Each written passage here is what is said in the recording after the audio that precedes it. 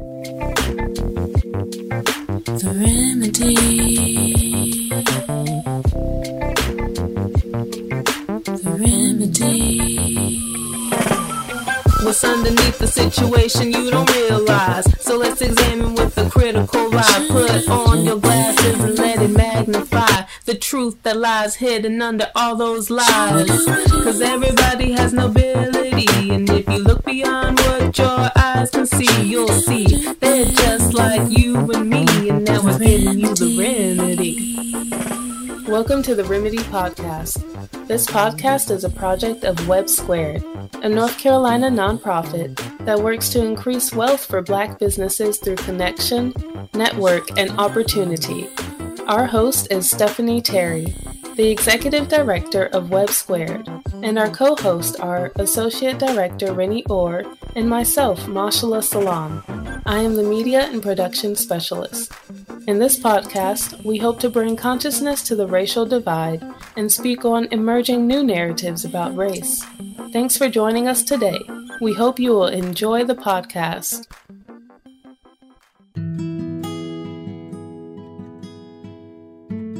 Hey everyone. Hey Stephanie. Hey Rennie. Hey Mashallah. Hey, how's everyone doing? Great. It's podcast Saturday.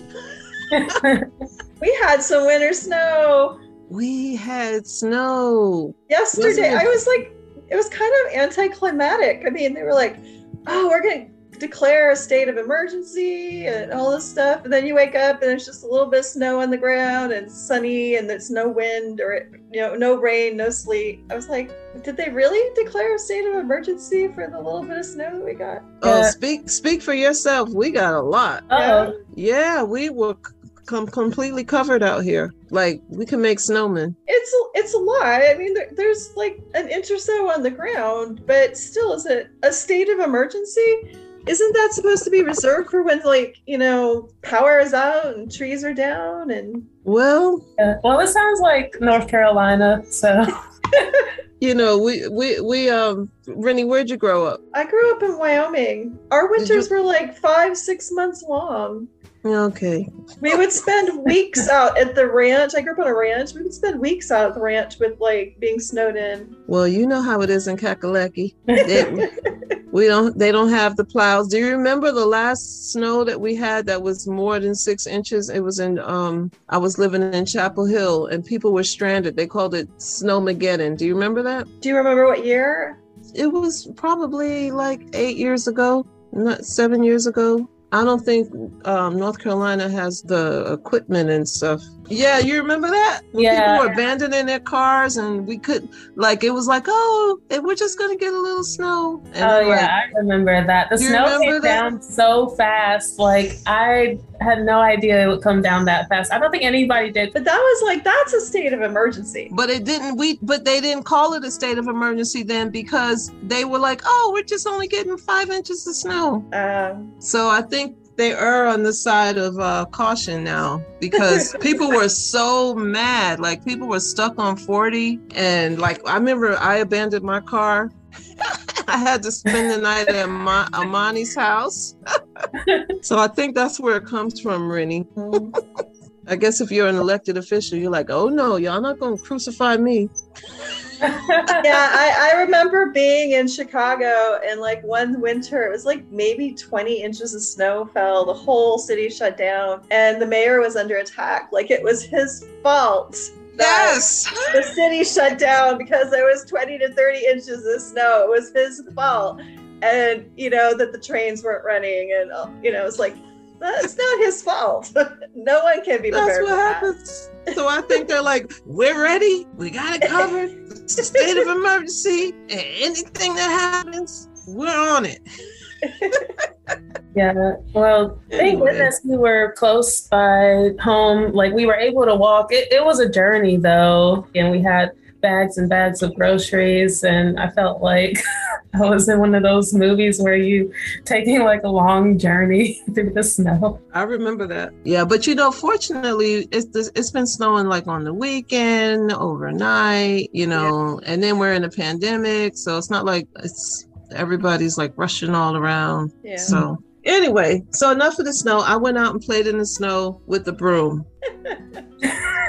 Now, one more last thing about the snow. Has anyone ever eaten snow cream? What? No.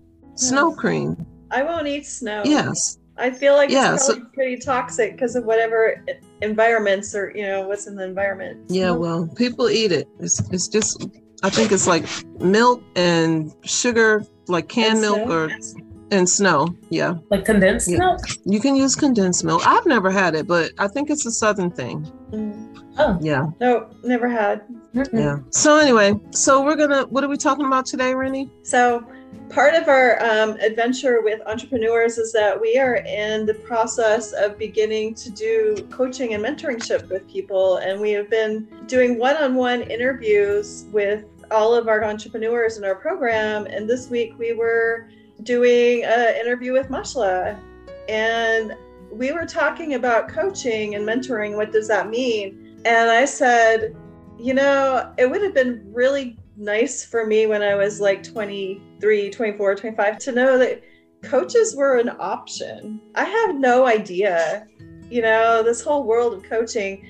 I'm like 51 and it just seems like it just opened up to me in the last couple of years to even consider like having a coach or being a coach. And I feel like it would have been really nice to have had that as an option back when I was like Mashla's age. Like you're 25, is that right, Mashla? Yes. And so we thought we'd talk about it a little bit in terms of identity. Like, what does that mean? Like, and let me just pick that up. Here in the West, we call it coaching, right? And then of course we've, monetized it and made it a business. But in indigenous cultures, they call it mentors. They call it mentorship, and they call it like relationships with, elders with the youth. And it's just so much missing from this culture.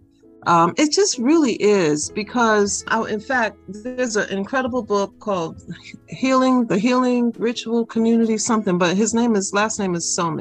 And he's an African shaman, and he's from, I think, West Africa. And he really parallels how different the culture is from, being West African, growing up in his village, and then also doing some schooling over here in, I think it was London, and then in the United States, about how different the definitions of community, the purpose for just people, like how important it is to find your purpose, how that purpose is a part of making the community wider, healed, and a part of what the community needs. And then like how the youth and elders, like how we just have just a complete different acclamation about the purpose of elders and the relationship between elders and youth and mentors.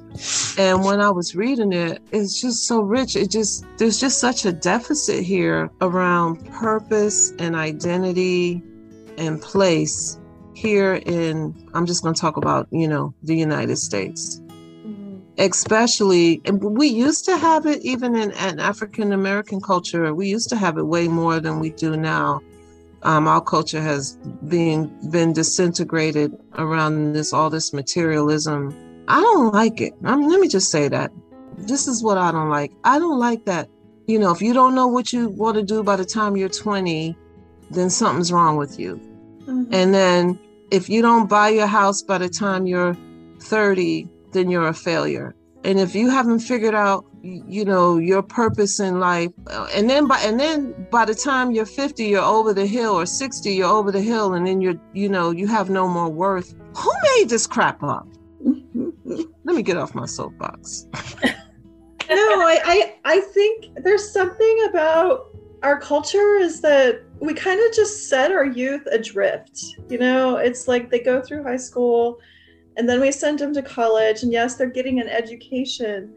But as far as like the soul work they need to do to know who they are, I've heard of like kids that take gap years to kind of like spend a year thinking about who they are in relationship to the world, do better in college than kids that are just thrust right into college, like right from high school. And, I don't know. Yeah.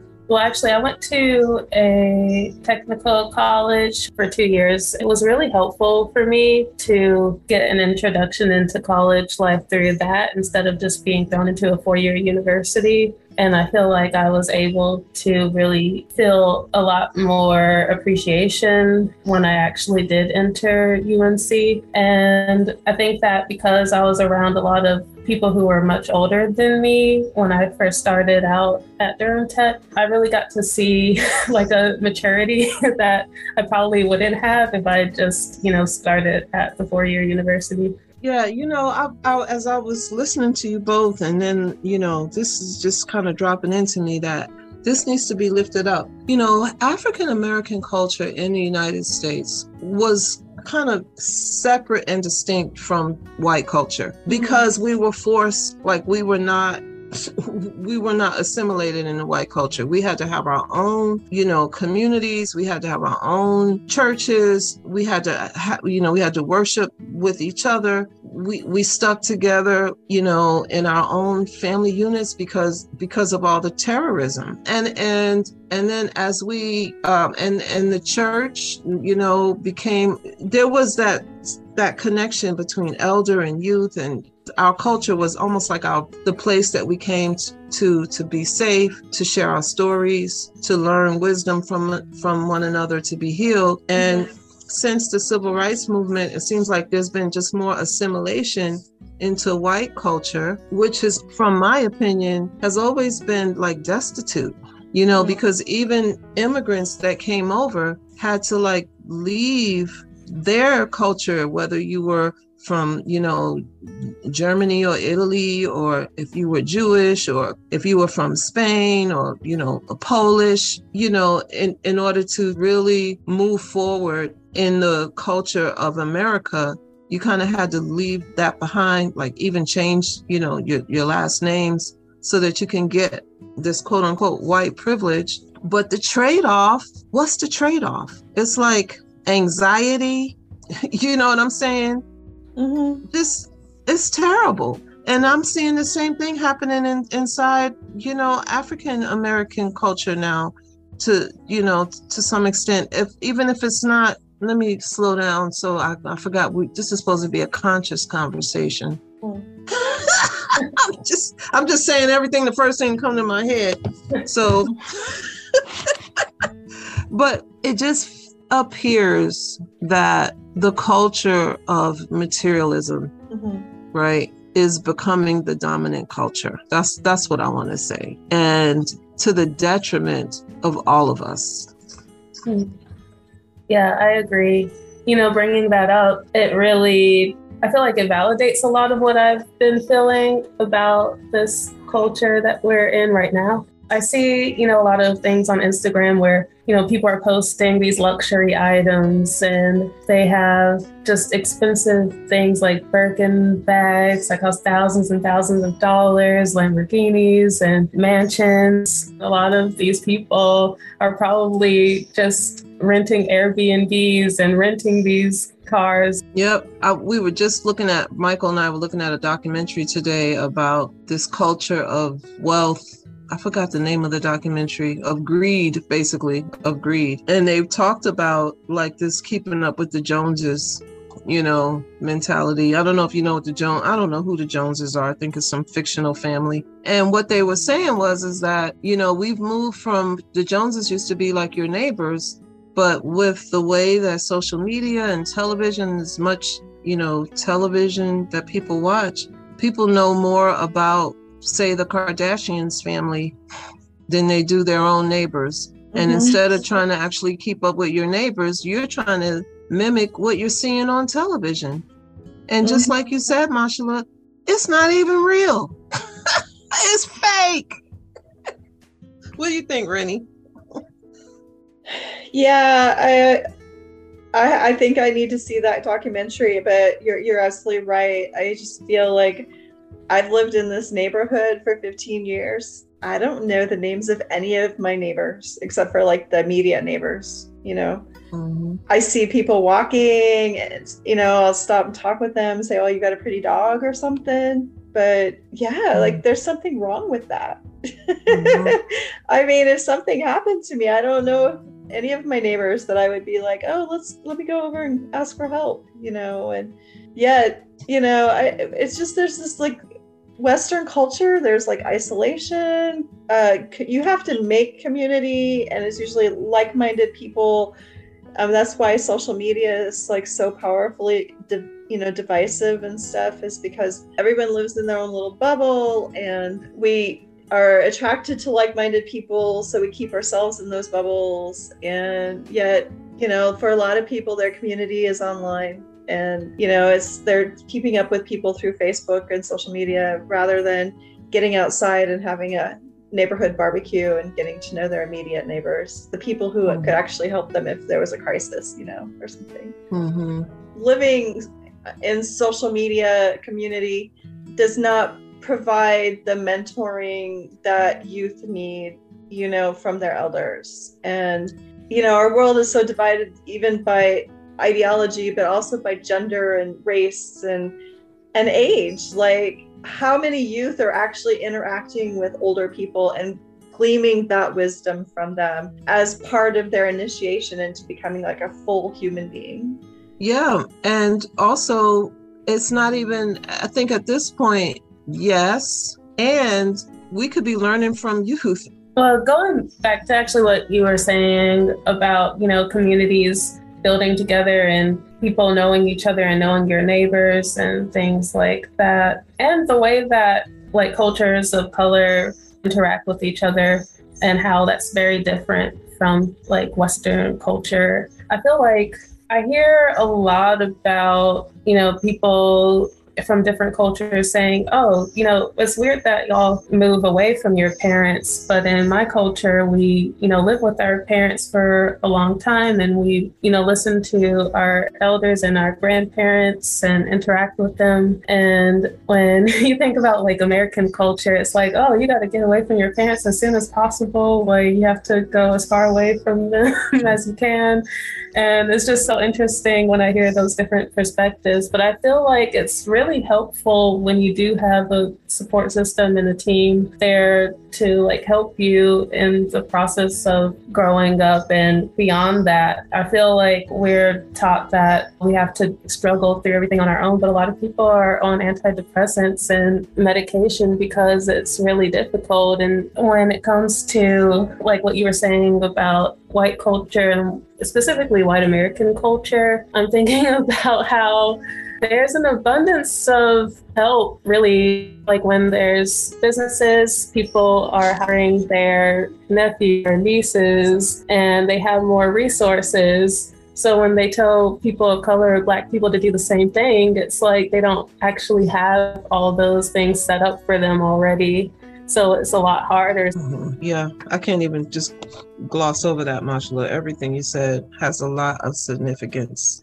But here's what we're going to do. I guess like this coaching and mentoring that will be happening in our program is just a huge piece of what we're doing. It's especially because the plan is to meet weekly, if not bi-weekly for a year. And the thing about it is that we are not doing this as if like in a hierarchy. That is not what this is. Where, the mentors and coaches have all the answers and the entrepreneurs are just empty vessels. No, we are informing each other. We are learning from one another. We are growing together. There's guidance, but it's a mutual exchange that fosters an internal environment of growth for everyone. And so I was writing in the blog, even the mentors and coaches are committed to growing. And,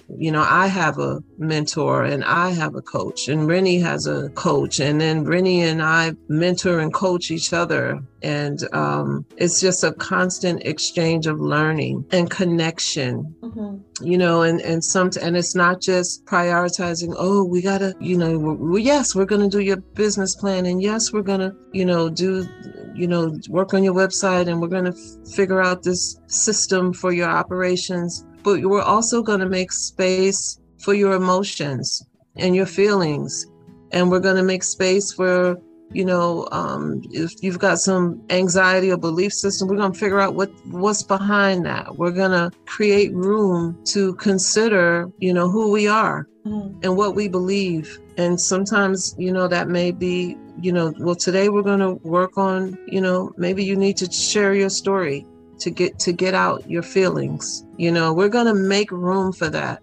So this is holistic. And we're hoping that the way that we're doing this mentoring and coaching, that we begin to really remove the barriers inside of us that are getting in the way of us being as powerful as possible, because we need that power to bring our services to the world and to not lose sight of what really matters and why we're really doing this. So that's what makes me excited.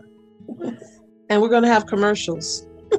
We're going to make commercials. Yeah, we've got like 19 entrepreneurs that we need to put their messaging out about their business and what they're all about. Yeah. And you know what? Whoever's listening, we are excited about the programming. I started talking so low and monotone and slow. I was putting my own self to sleep, but we are ready to rock and roll. Are we not, Rennie? Yes, we are. You ready, Marshala? Oh, yes. Marshala, your afro is going to grow this big by the time the end of the year is out. So anyway. I was just saying, I feel like that's a wrap. It's Saturday night, and I think I just heard my door open, so I think somebody's in my house. So I'm going to go see who it is. I believe it's some kids that are, speaking of mentoring, they are coming to spend the night and watch movies with me. Oh, okay. So I'm going to go and make some food with them and stuff. But have fun. Marshala, you want to take us home, wrap us up? All right. Well, thank you all for listening. And as always, the revolution begins with dialogue. All right. Let's rock it. All right. See y'all later. See you next time.